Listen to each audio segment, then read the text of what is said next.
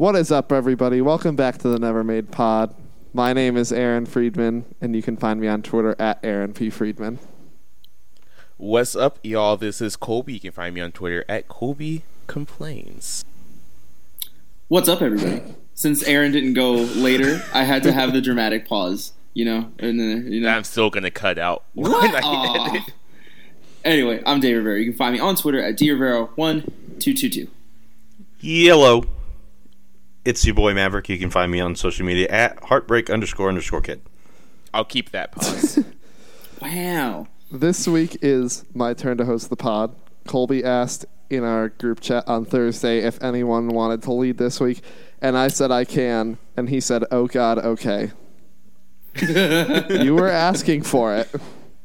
The ultimate, I did. Ultimate vote of confidence. Yes, one heck of a vote of it's going confidence. to be fun. That's why I have multiple standard drinks with me at this moment.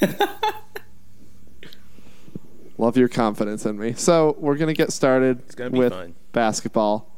We took the week off last week because of the game that happened last Saturday against the team from Durham. We lost 98-96. Moving on, we lost to Wake Forest by a lot. I didn't even watch that game. And then yesterday we lost 64-62 to UVA. I honestly don't know what to say anymore. Yeah, it's been a tough watch. It's been a tough go of it for the Heels recently.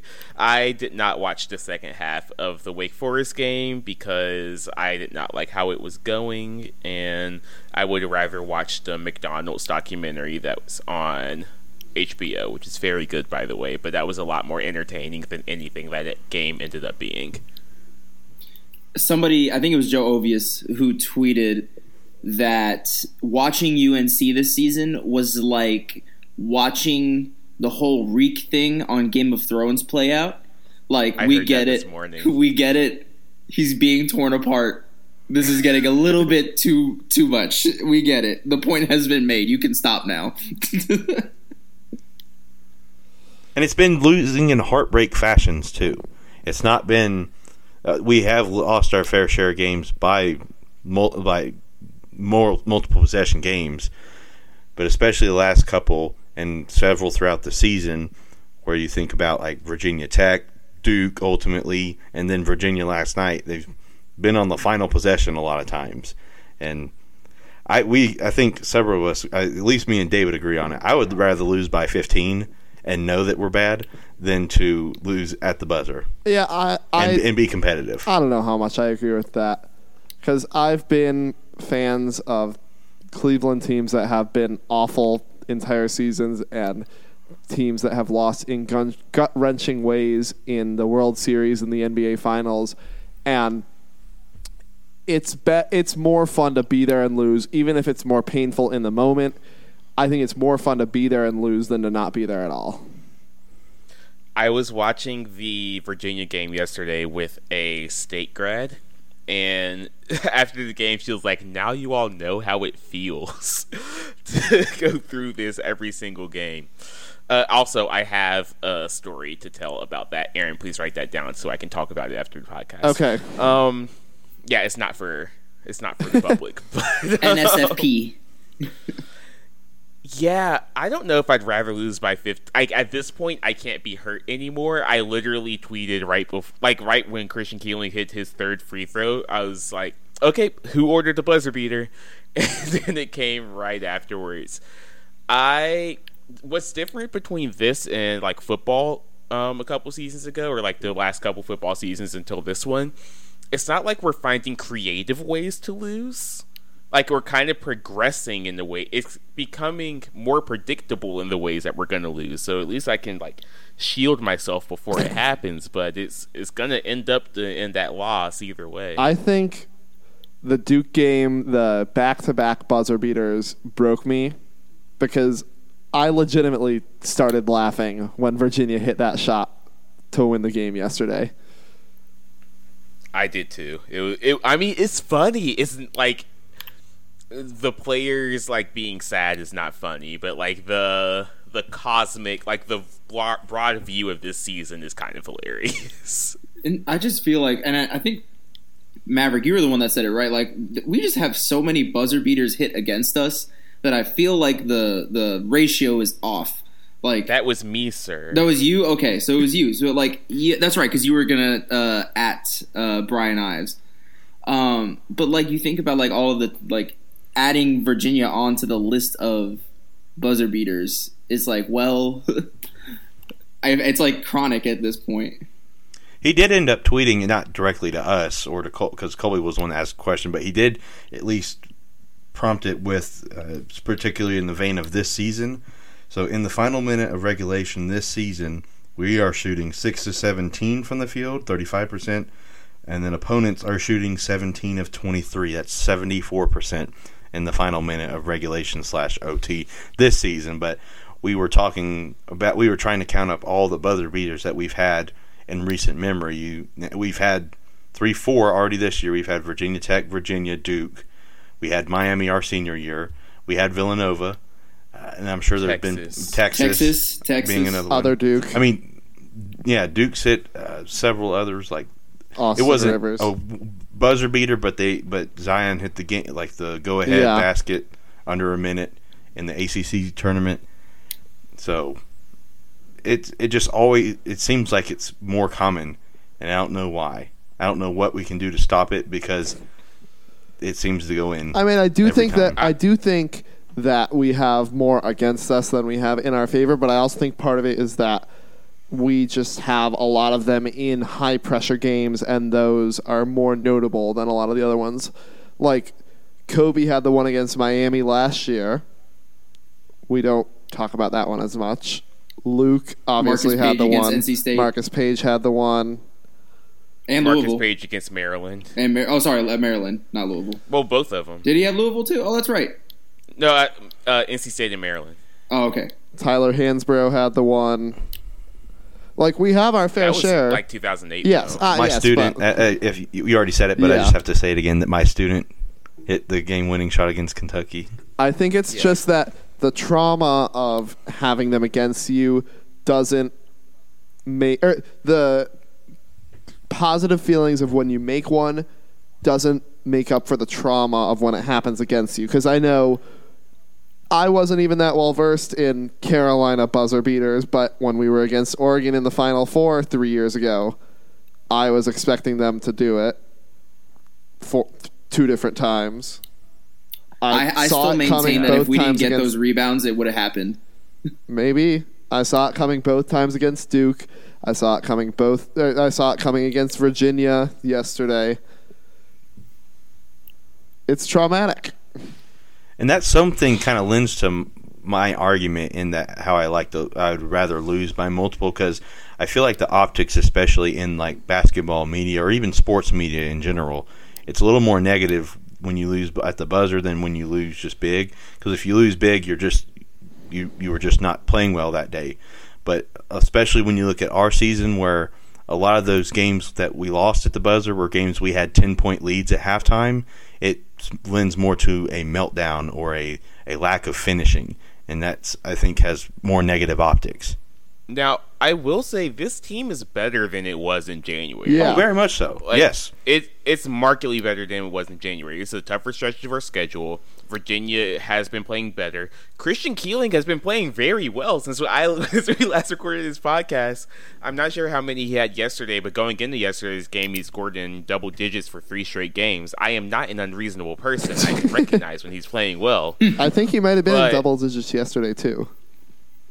I just wasn't counting because I wasn't in a place where I was like keeping track of stats while I was watching the game. But we were getting better, and it's just that it's not enough right now. And it's frustrating, but I'm fine letting this season go.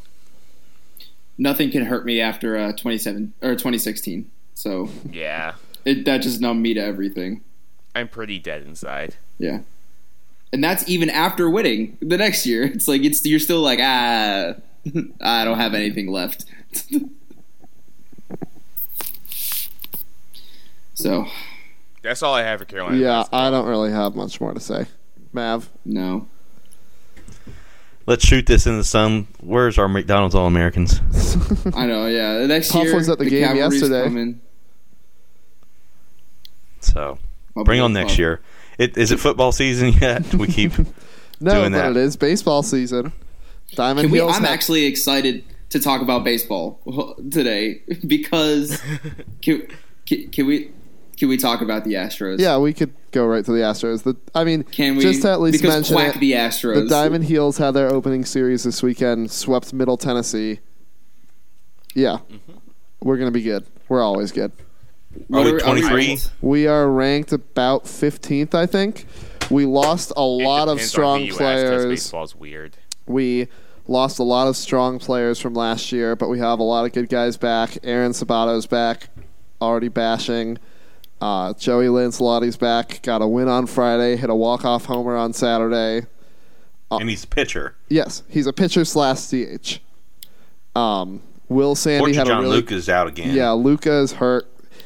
That's just come to be expected at this point. This is the third year in a row that's happened, and there's no timetable on its return.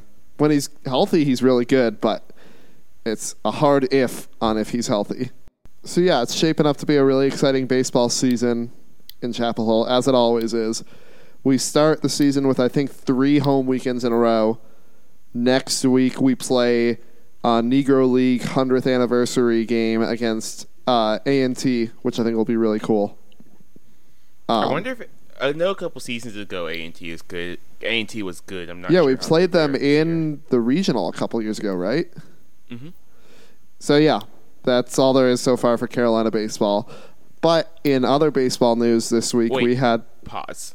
David, what was the measure count when that happened? Let me go back and see. The measure count was 359. Cool. All right. Just so you can get that in there. Sorry. all right. Can I keep going? Yes. Sorry. You're fine. Moving on from Carolina baseball, we had a very, very, very disastrous Astros press conference earlier this week regarding their cheating scandal. I would It like was to bad. reiterate that it's quack the Astros. That I cannot use the choice word. I But just quack don't the Astros. understand how they can keep digging their hole deeper and deeper. It's not like it's so bad. It's like they don't know what to say to Just make it better. Say you messed up and you're sorry. That's all you can say. My favorite part of the press conference is when I don't remember who in the organization said that it didn't affect the games, and they were like, "But it had to affect the games, right?" And they're like, "No, we don't think so." And then they just like stumbled over it, and then the PR person said the press conference was over. It's so bad. It's bad, and then the commissioner Manfred. Manfred decided to say something like, "We didn't rescind their championship because we didn't think that taking away a piece of metal would mean anything." And then it's like, well, is that what you think that is? Like, is that what you think it is? I honestly think with Go ahead. what Manfred has done with this cheating scandal, how he's handled the punishment, and with his new proposal for the MLB playoffs, he might be a worse commissioner than Roger Goodell. And that's saying something. I honestly, the Roger Goodell thing is that he's very bad at the one thing. I think he's a fine commissioner. Like, in every other aspect of the game, I think it's fine. Like, the actual game of football, I think Roger Goodell's been a pretty good commissioner. Except when he wants to be judge, jury, and executioner. Yeah, he's just Rob, that bad at it. yeah, he's legitimately that bad at it. Rob Manfred, he can't figure out how to make people not hate him. I just don't know if he understands the game of baseball. Like, do you remember, I think it was last year, maybe 2 years ago, when he went on the Dan Le Batard show? It might have been during the local hour. And Dan just, like, grilled him on the sale of the Marlins, and he could not answer any of the questions. Mm-hmm. I think I vaguely remember that. Like, he really struggles with that PR aspect, and I don't know. He needs to get some smarter people around him or something, because it is not a good look for him, especially when the baseball union is what it is. Like, I am pro-labor, of course, but, like, he does not do a very good job of representing his side of things. Did you see that he said that retaliation against the Astros will not be tolerated? And then Rachel Nichols quote tweeted and said, "Oh, so that won't be tolerated, but ... I love Rachel Nichols, by the way. They might get some heaters to the dome next year. Ooh. They might get those unwritten rules thrown at them, you know? Mm-hmm. But then across the pond, we got Man City. Yeah. So Man City, I don't even know what really happened. They lied about their payroll or something like that, right? Yeah, and got a super harsh penalty from UEFA. Yeah, they were banned from the Champions League for 3 seasons, right?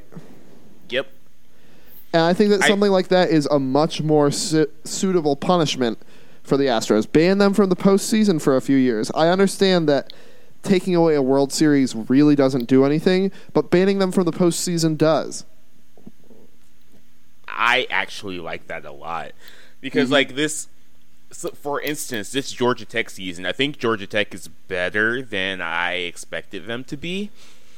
And if a couple breaks go their way, they could have been a tournament team. And they would not have gotten the chance to enjoy that because they have a postseason ban. They can't do any of that right now. I think stuff like that is a good punishment. It's maybe especially not so if you much want for to punish the team itself. Because I think that part of the issue with this whole thing is the MLB Players Association and players associations in the 4 major sports in general are very strong, so it's hard to have a major punishment on a player for something like this where there's not really precedent. But punishing the teams is an effective punishment. Like having a strong punishment on the team is an effective punishment because the players are still under contract and you're basically giving what would be an effective suspension because it's Altuve and Bregman and Correa's primes that they then couldn't make the playoffs. I will then say, in college, all the players on that team should be able to transfer without penalty. But these are professional baseball players. They're getting paid anyway. Yes. And they are the players who were the ones cheating. Yeah. It's also I saw people mentioning in 2006 the Italian football scandal where Juventus was relegated to Series B. I don't know if that's League 2 or League 4 or League 3 or whatever, but they were relegated out of the top league, and that had a very major effect on them for a long time. I don't keep up with Italian football. I just saw something of that sort. Believe it or not, Never Made Varsity is not the preeminent expert on Italian football. But I just don't understand how something so verifiable and so unquestionably affecting of the game, you just completely drop the ball on punishing. You're saying that the price of a World Series is $5 million and 2 draft picks, which any owner with half a brain would pay that for a World Series. Oh, yeah. Do y'all buy the tattoo thing? No. Tell me more. So is it Altuve? Yes. So Altuve, there was that video that circulated of him, like when he was rounding home plate, that he was covering his jersey and telling them don't rip it off, et cetera, et cetera. And apparently people are saying that, or he's saying that, one, his first excuse was his wife didn't like it when they took his jersey off and he was on camera. And 2, his second one was that he had a bad tattoo. Or no, he had a tattoo that looked bad because it was still healing. Therefore, he didn't want it to be on camera. Oh, no. Why? When in actuality, it was probably a buzzer. Lying. That he wasn't hiding a wire. Wink, wink. On top of that, he had an undershirt on for an inning and a half in the late game. And then he didn't the first 7 innings or so. And then the bottom of the 7th, through the bottom of the 8th inning, he had an undershirt on. Then when he came up to bat in the 9th inning, the undershirt was off again, i.e. he put the buzzer back on. Interesting. Anyway, that's my thoughts on the Astros. Yeah, I don't have anything more to say about it other than that the Astros are the worst, and they are my new least favorite team in baseball. But see, You know it's isn't bad when baseball people more- become sympathetic to the Yankees. Yes. But isn't baseball more interesting when there's this kind of spiciness happening, though? Because now we're Baseball's talking about always baseball. interesting. I wouldn't say all that. Anyways, moving on from baseball, did y'all watch the dunk contest yesterday? Yes. Yeah. I watched highlights from it. Aaron Gordon was robbed. Robbed. Again. I just don't Again. understand how basically every single dunk is a 50, and then jumping over Taco Fall, who's 7'5", is not a 50. Apparently, so according to Common, they were supposed to give his dunk a 48 as well, and then for it to end as a tie, but someone, quote unquote, someone messed it up. Dwayne Wade Wade. said he wasn't going to ruin it, and then he ruined it. I think the issue Interesting. is just with how they assign scores, because their criteria is any good dunk is a 50. It should be a jaw-dropping dunk is a 50. But they were kind of all really cool dunks. I mean, yes, but there's a difference between a really cool dunk that's like a 45 and a Aaron Gordon top 5 dunk contest dunk of all time. First time in NBA history to win the dunk contest twice, yet not. Yes, exactly. Like his dunk over the mascot, his ball off the backboard, those are 50s. Taco Fall is probably a 47, 48. Any other dunk, I don't know. They can be really good, but really good can also not be worth a 50. That's all I No, have really to say good dunk about that. contest though. There've been some really good ones the past few years, and as they were saying, there were some dunks on this one that are easily top 10, maybe even top 5 in the history of the dunk contest. Yeah. It's getting close to like the pinnacle of like human athleticism. I would have loved to see somebody try the 360 from the free throw line. I think that this is like a second renaissance of the dunk contest, whereas like back in the Dwight Howard, Nate Robinson days was, at least in our lifetimes, the first peak. That was a lot more about showmanship. This is a lot more about athleticism. Both are impressive in their own ways. They need to get Jordan Killianen on some upcoming dunk contests. If you haven't seen him, you should see some of his dunks that he can do. They need to get Ja Morant in the dunk contest, but he says he's never going to do it because of how they judge it now, which is a major And then Aaron disappointment. Gordon's retired now because of it. Yes, but without Aaron Gordon and Zach LaVine, I think that the dunk contest as we knew it would have been dead. So we have to be thankful to them. Is it too early to have a Zion Williamson be the Rookie of the Year conversation?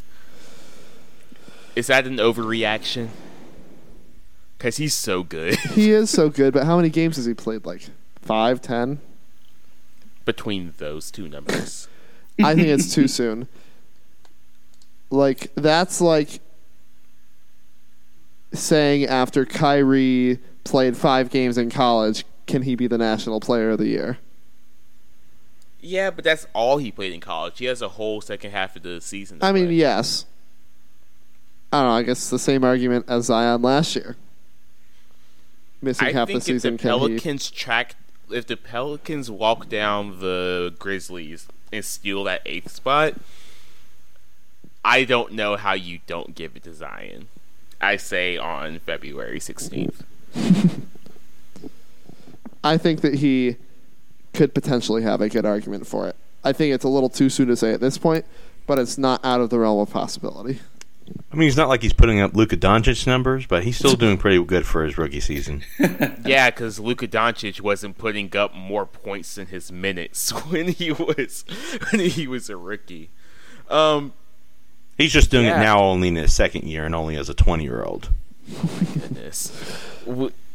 speaking of John Morant, though, going after Steph Curry and KD And Andre Iguodala mainly. and Andre Iguodala when we didn't get a chance to talk to each other, that was great. I loved that. That was very juicy.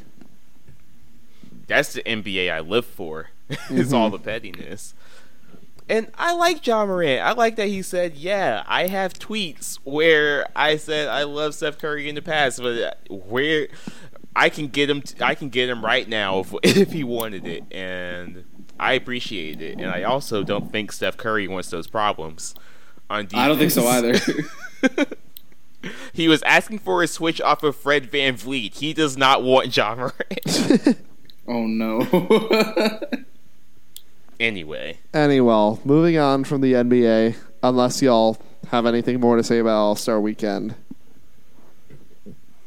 Stephen A. got technical. I love that. I'm a big fan of that. I love that. And that's all I have to say about All-Star Weekend. Clyde Biggums. Yes, he was fantastic in the three-point contest from the Mountain Dew Zone. From the Mountain Dew Zone. But anyways, moving on. Last week was the Oscars. I watched it, but I didn't watch like any of the movies that were nominated, so someone else can take the lead on this. LOL. I watched 7 of the 9 Best Picture nominations. I saw all 5 of the Best Animated Feature nominations. Anyway, going into the night, it was more up in the air than most nights of what was actually going to win Best Picture. I think everyone had said it's between Joker 1917 and Parasite. And Parasite ended up winning Best Picture. I'm really happy with it. Parasite wasn't my favorite movie of 2019, or what I'll call the 2019 cinematic year, because I didn't see it till January. But it was my favorite of the Best Picture nominations by a very large gap. So I'm happy it won. I know Maverick also saw the movie, so Yeah, it was a really unique kind of story.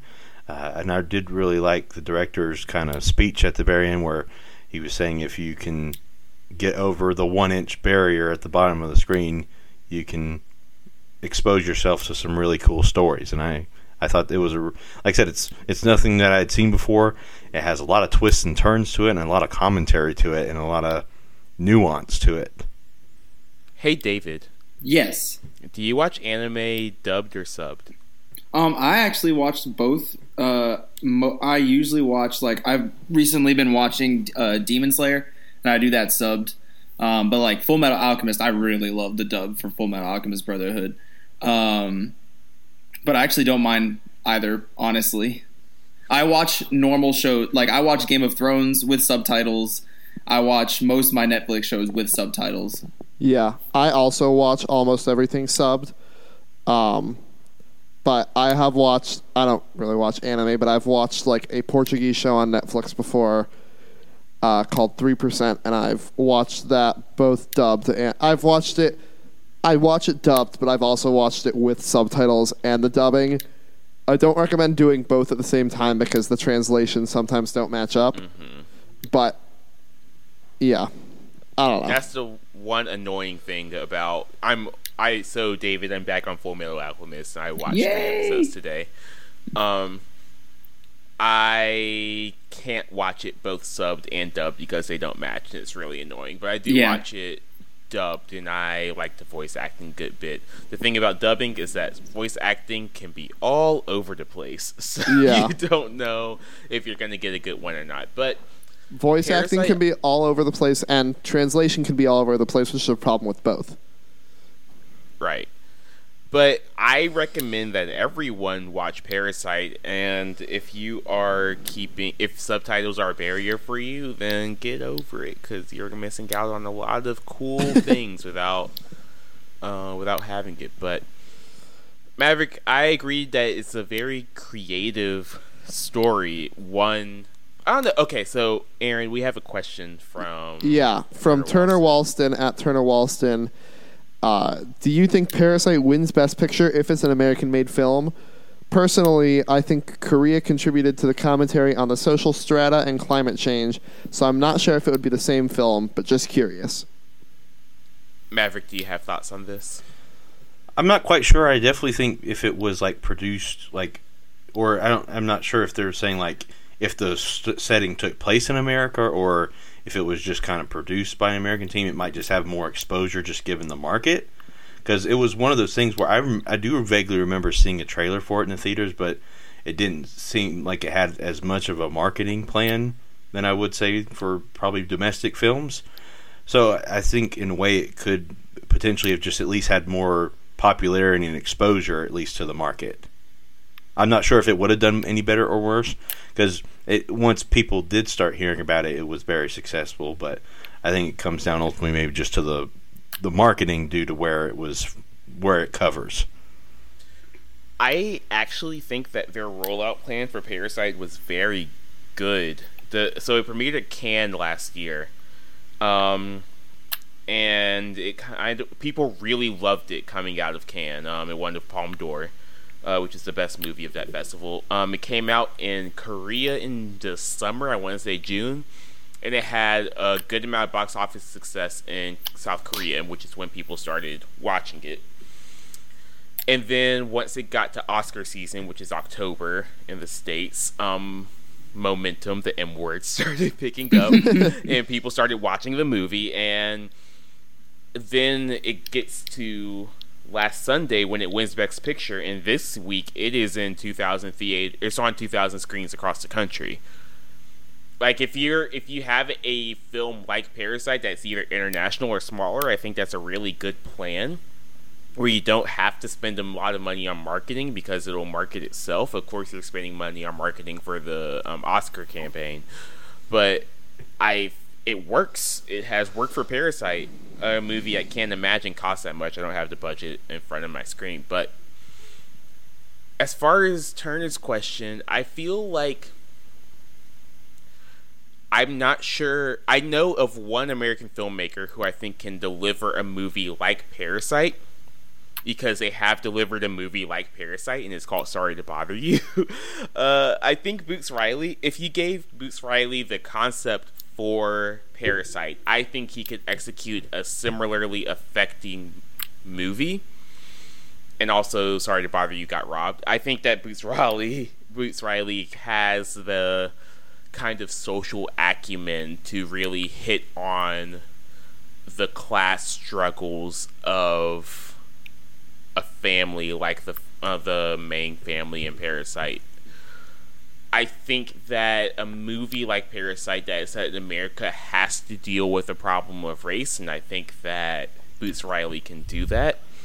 But also, we are getting an American Parasite that's coming to HBO in a year or two, so we will see what that looks like. We'll see if it'll be good and if it'll be popular. I feel like we did get one already, too. Us. Yeah, I mean, Us. Yeah, I think Jordan Peele could also deliver a similar kind of movie. That's a good point. I totally wasn't thinking about that, Maverick, but you're absolutely right. Because it does. I think, without going into too much, there's a lot of duality between the families involved in Parasite, kind of similar, not, I would say, to the horror type that it's explored in Us, but I think there are some themes. I think Jordan Peele could definitely pull something like that off too. Yeah, I agree. I think that either one of those two people could make a movie like Parasite. And maybe it would have more box office, more at least initial box office success. I'm not going to act like Parasite was like a box office flop. It's 100% not. But I think it would have a bigger opening just because names like Jordan Peele are on it. Boots Riley, not so much, because he has not had many features. Maybe Sorry to Bother You was his only feature. I'm not entirely sure. But Adam McKay of Vice and Succession are some of the things that he's worked on. I mean, Adam McKay has worked on a lot of things. The Big Short as well is going to be taking on Parasite. I think Adam McKay can make a show that hits on the Parasite themes well. But I'm not sure if Adam McKay has I don't know if he can see it all the way through to hit on everything that Parasite did, which it did so well. I really like this movie. So I don't know. I think it's possible, but I think Bong Joon-ho, considering his past filmography, was a really good person to take that project on. I mean, he made it, so of course he's the one who could take this project on. Anyway. Something interesting that I noticed about the Oscars this year was it was the 10th consecutive Oscars where the odds-on favorite to win Best Picture did not win Best Picture. I am not a betting man, but that is very interesting to me. What one last year? It's laughable. Last year it was Green Book. And the year before that it was Moonlight. Mm-hmm. Yeah. I remember that one because it was like, not La La Land. Yeah. Anyway, other Oscar things. Like I said, I saw all 5 nominees for Best Animated Feature. There was a lot of buzz for I Lost My Body, which is a French animated movie. I watched it. I didn't love it. I thought it was weird, but not weird. And it was like in the uncanny valley of weird, where it wasn't quite weird enough to get me all the way there. So it just kind of left me hanging a little bit. But this wasn't a very strong year for the anime category. Toy Story 4 won. I like Toy Story 4, but I still haven't seen Toy Story 4. It's good. It's probably the hardest I laughed in the theater last year. It's I really have funny. a lot of movies from this year's Oscars on my list. That's on my list. Parasite is on my list. Jojo Rabbit is on my list. Joker's on my list. I also just don't watch movies very often, which is part of the problem. Was my second favorite Best Picture nominee, honestly. I really like Marriage Story, even though y'all memed it to death. It's a good movie. Watch the movie. Anyway, moving on from the Oscars, y'all wanted to talk about the Aaron Hernandez documentary? Yeah. I don't know. I also haven't watched it. David, have you seen it? I have not. It's really interesting. I remember way back when everything went down, when Aaron Hernandez got arrested out of nowhere. He just signed like that $40 million contract, only to get arrested like just weeks or days later. And I remember the whole thing where he came out of the house with his like, he had his hands like, or arms put in his shirt and behind his back, but he didn't like have his shirt off. Like through the arms, yeah. And the whole thing where it was called like Hernandezing, and they kind of cover that, like the cultural kind of impact of it there. But this covers a lot of stuff that I just had no idea about. It goes a lot into the cases that were involved with him, a lot of his upbringing, his family around him, a lot of stuff that he was going through behind the scenes. You know, what has now been almost revealed, like struggling with his own identity as a player and as a person, and so. And then going into the idea of CT, where they examined his brain, and the question becomes: did his ultimately violent tendencies, was that a symptom of the CTE, or is it more complicated? Is it also just him being around the wrong people? So I like that this documentary I really like this documentary series. It's a really good, really tight 3 hours of television. I like that they spent a lot of time with us getting to know Lloyd, one of the people that he was. Should I say alleged to kill? Was he ended up? I don't know. Ended up dead as something by the hands of Aaron Hernandez. I don't want to be sued by the Aaron Hernandez estate because I'm not sure of the status of that trial because I forgot. But I like that they spent a lot of time on the victims because that's something you don't get in a lot of true crime documentaries. You really got to know who he was as a person. The one dude who was on his semi-pro football team with the light-skinned dude with the braids, Maverick. Yeah. He was so eloquent in talking about like how beautiful of a person he was, and how tragic of a loss he was to their community in Boston. I really enjoyed that part. Very much so. The one thing I didn't like is when talking about Aaron Hernandez's sexuality. I definitely, it was a little jarring at points where it seems expose-ish. I mean, it's not necessarily that's his identity, but it's kind of thing where like he is dead now, and it's kind of like almost in a way where he can't still speak for himself. That it's just like a portrayal of it.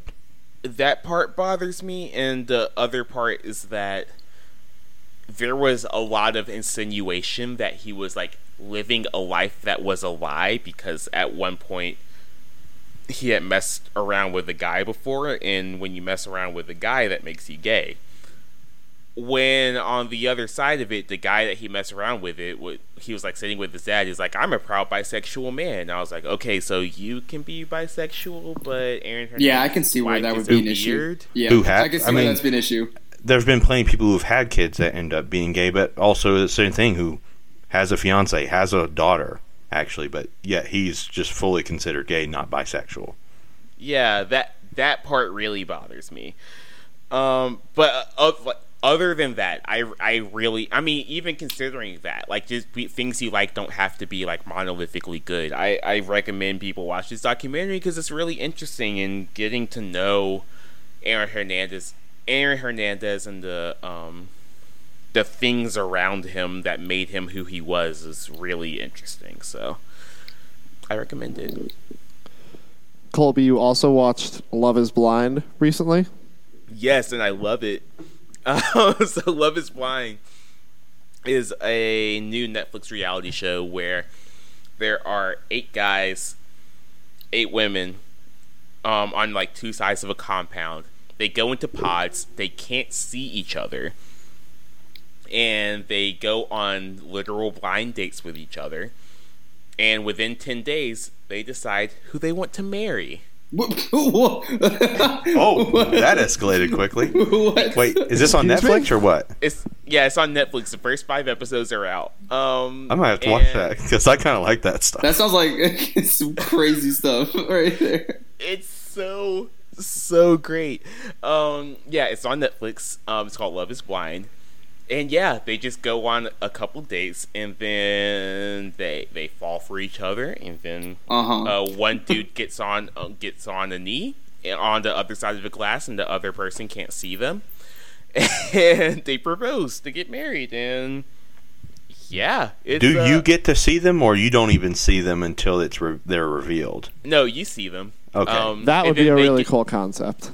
They get to see each other once they propose. Like, once they're engaged, that's when they get to see each other. But I'm sure there's, like, vignettes where they comment on, like, how things are going, like a reality show would, where you can see them. So, like, the first couple episodes are, like, in the compound where they are. And then the next couple episodes are the couples on a vacation in Mexico. And, like, how they're, like, getting to know each other, like, physically, like, actually being around each other. Also, wink, wink, getting to know each other physically. Chicka wow wow is a big storyline in the show. Yeah, it's a really good show. I love it. It's really good. There are 5 episodes out, and the next, 3 come out on Thursday. So it's a 3-week event. Everyone should watch Love is Blind. It's like The Circle, but dating. I still need to watch The Circle. I've heard it's so good. You told me it's so good. It is so good. I have been watching a lot of Designated Survivor recently on Netflix. I've moved on to season 3, which is a Netflix produced season, and it has gotten awful, but I am in way too deep. I have like 10 episodes left. I'm not giving up at this point. So have you completely dropped Riverdale? I have not watched Riverdale at all this season. I will watch it eventually, probably. I haven't watched any CW. It's kind of good this year. That's it's what still y'all pretty say wild. every year. Is it Every good year. or good for Riverdale standards? Good for Riverdale standards, I would say. Nobody understands the highs and lows of high school football. Hey, on this season of Sabrina season 3, they go to Riverdale. Have you ever seen me without this stupid hat on? They go to Riverdale. They go to the Blossoms, like their sap farm, whatever it's called. Yeah. Thornhill or whatever the other house was. Yeah, Thistle whatever it's House? called. Thistle, yeah. Whichever You one don't see the they house, did but you burn see the down. trees. Anyways, I cannot talk about Riverdale right now. I'm not in the right mental state. I did not prepare myself. I also watched the first episode of the new Survivor season, Winners at War. If you've ever watched Survivor, ever, I highly recommend you watch this season. I think it's shaping up to be really, really fun. It is season 40, and they have 20 past Survivor winners on the show. And it's also for $2 million, which they freaked out because it's twice as much money, but it's still a lot of money. But the fact that it's 20 people that have won the game of Survivor on the show, 20 of the best ever, I think is a really cool idea. And I'm excited to see how it plays out. Anyone else been consuming any other content? So I saw the photograph this week, and I also saw the Birds of Prey and the Fantabulous Emancipation of One Harley Quinn, which is no longer called that. If you look in your AMC apps, it is now called Harley Quinn Birds of Prey because it did not do very well at the box office. So they're trying to switch it up to see if it'll get any more traction, changing up the name. I like both movies. They're very different, and I like different things about both of them. The first one, or Birds of Prey is the first one, was very action-oriented, very well action-directed, is how I'm going to say that. And it's just a really fun time with Margot Robbie and Jurnee Smollett and Mary Elizabeth Winstead. All very good, all having a great time, and no Jared Leto, which makes it great. Ewan McGregor, though. And Ewan McGregor, who's doing an accent that I can't parse. Couldn't figure it out if it was American or English or Welsh, whatever he is doing. It was weird, but he is very charming and swarmy in the movie. It's good. And then the photograph is just a very good black love story that you don't get to see that often because it doesn't involve any racism. I mean, racism is in the fabric of our society, blah, blah, blah, blah, blah. Anyway, it doesn't have, like, any police violence or abusive husbands or, like, any of the other tropes that you'll see in a certain director's filmography. I'm sorry, I was gonna go there, Colby, but you didn't say. I was just about to go there. No one finds Jesus at the end. Like, it's just like a regular love story, except they're black people, and you never get to see that. And I really enjoyed it. So, I'm glad you were there with me. I was right there. I feel like I mentioned this another time, but I'm playing this game called Hollow Knight. It's an indie game, and it's a 2D platformer kind of thing, and I've been trying to play more indie games, and it just amazes me that something like this was made by 3 people, and I'm just amazed by the amount of work and like detail that goes into some of these indie games, and I really need to play more, which is what I'm trying to do this year. So yes, Hollow Knight, 10 out of 10 would recommend. I feel like I've heard people talk about it. It's very good. Maverick, I know you said you're watching wrestling tonight. What pay-per-view is it today? This is NXT TakeOver, so it's like the developmental brand for WWE. Mm-hmm. But they've kind of quasi made them their own kind of brand where they're not trying to consider them like development, but they're basically people who are just coming in from independent scene and like getting their feet wet in WWE. So it's fun. They're wrestling. That's exciting. Yeah, I think that's it for content. But we have a couple more Twitter questions. So from Brandon Wheeler at _Wheels, excuse me. What NBA team should I root for? Looking for a West Coast team to adapt to my new time zone. Important factors, style of uniform, former heels, and fun to watch. My guy, you are hustling backwards. It is 2020. We are not picking new teams at this point. just watch the games. Do not give yourself another thing to be attached to and sad about. But on the other hand, I would probably recommend the Portland Trailblazers if you're all the way on the West Coast. No. What, the Trailblazers? Yes, like, they're fun to watch. You have Nas Little, you have one of the best point guards in the league, and Dame Lillard, who would have became a Tar Heel had Roy Williams offered him.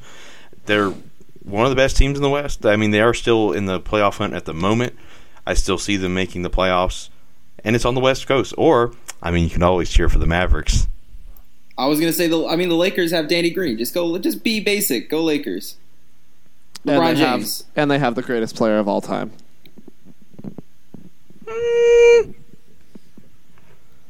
If you're going for just cool jerseys, I would probably go with the Jazz.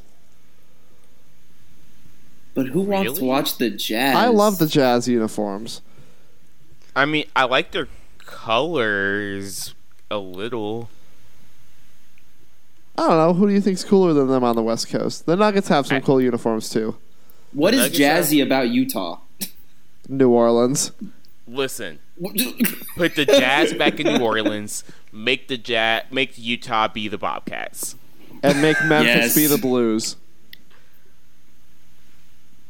Yeah. I mean, if you are dead set on picking the team, I also recommend the Blazers. Dame Lillard is very fun. You'll have a good time rooting for him, and the way that he talks about that city, I don't think he's going anywhere. But don't pick a team. Just watch basketball. It's better that way. You get to watch all the games I don't get to watch because I have to go to bed. All the Lakers and Clippers and Blazers games that I want to watch and can't. So just watch a bunch of basketball. I also feel like it's not as simple as just saying I'm going to pick a team. Like a couple weeks ago, I went to a Canes game and I said I'm going to get back into hockey, but I don't know what team I'm going to root for, and I'm not going to try and pick a team. I have 3 teams that I have about equal affiliation to, but I'm just going to root for who I feel connected to. Yeah, picking a fandom it can be difficult. I mean, not everyone has a team named after them. God, your name's Tar Heel? Tar Hole. Go Pack. From Annie Reindl at Annie_Reindl, what's your favorite song that's come out this year? So I'm bad at listening to songs that come out within months of me hearing them. Yeah, I'm bad at it as well. The song that I'm really digging right now is "Circles" by Post Malone because I like indie pop and it sounds like indie pop. And make Post Malone stop rapping and make him do all his songs should be like Circles because that is an amazing song. If we're going by what I've listened to the most this year, The Box by Roddy Ricch, honestly. If I'm being quite frank with everybody. Hey, live your truth, bro. Does this year mean in this calendar year or in the past 12 months? Because I do not listen to that much new music. So I only have one submission, but they are in the past 12 months, not in the past calendar year. I was going by 2020, not in the past calendar year. Oh, I have no submission then. Sorry. I kind of like from North Carolina's own Da Baby. I like Bop. Bop is a good one. I do like Bop. The music video for that is fantastic, and it has the Jabberwockies in it. It's a fun time. I do like my boy Post though. I kind of like Take What You Want that has Ozzy Osbourne with it. I like his indie pop side, Colby. It's a good side. It's the best side. Make Post Malone stop rapping. Make Ed Sheeran stop rapping. Just have you heard what's it? South of the Border right now. That he's got with Camila Cabello and Cardi B. So bad. Oh so God. Bad. I'm tired of Camila Cabello, and I don't even listen to her crap. I'm so tired of this woman. I don't even listen to her stuff. That and Justin Bieber. Justin Bieber needs to stop. Apparently, his new album is very boring. I want to like Camila Cabello. I can't. I've tried. I've really tried. Dua Lipa's song, "Don't Start Now," that came out late last year, I think. I really like that song. I don't know. That's on Colby's playlist. We have one more question from myself. Top 5 fruits. Go. No, I'm not participating in this. Okay. Well, that's all we've got then. If you want to find us, you know where to find us. On Twitter at NeverMadePod. On iTunes, NeverMadeVarsity. tinyurl.com/NeverMadeVarsity. You're listening to us. You know where we are. Leave us a 5-star rating or review. Something. Yeah, we'll see you next week. Apples, lemons, strawberries, bananas. And clementines, does that count? Thank you for participating.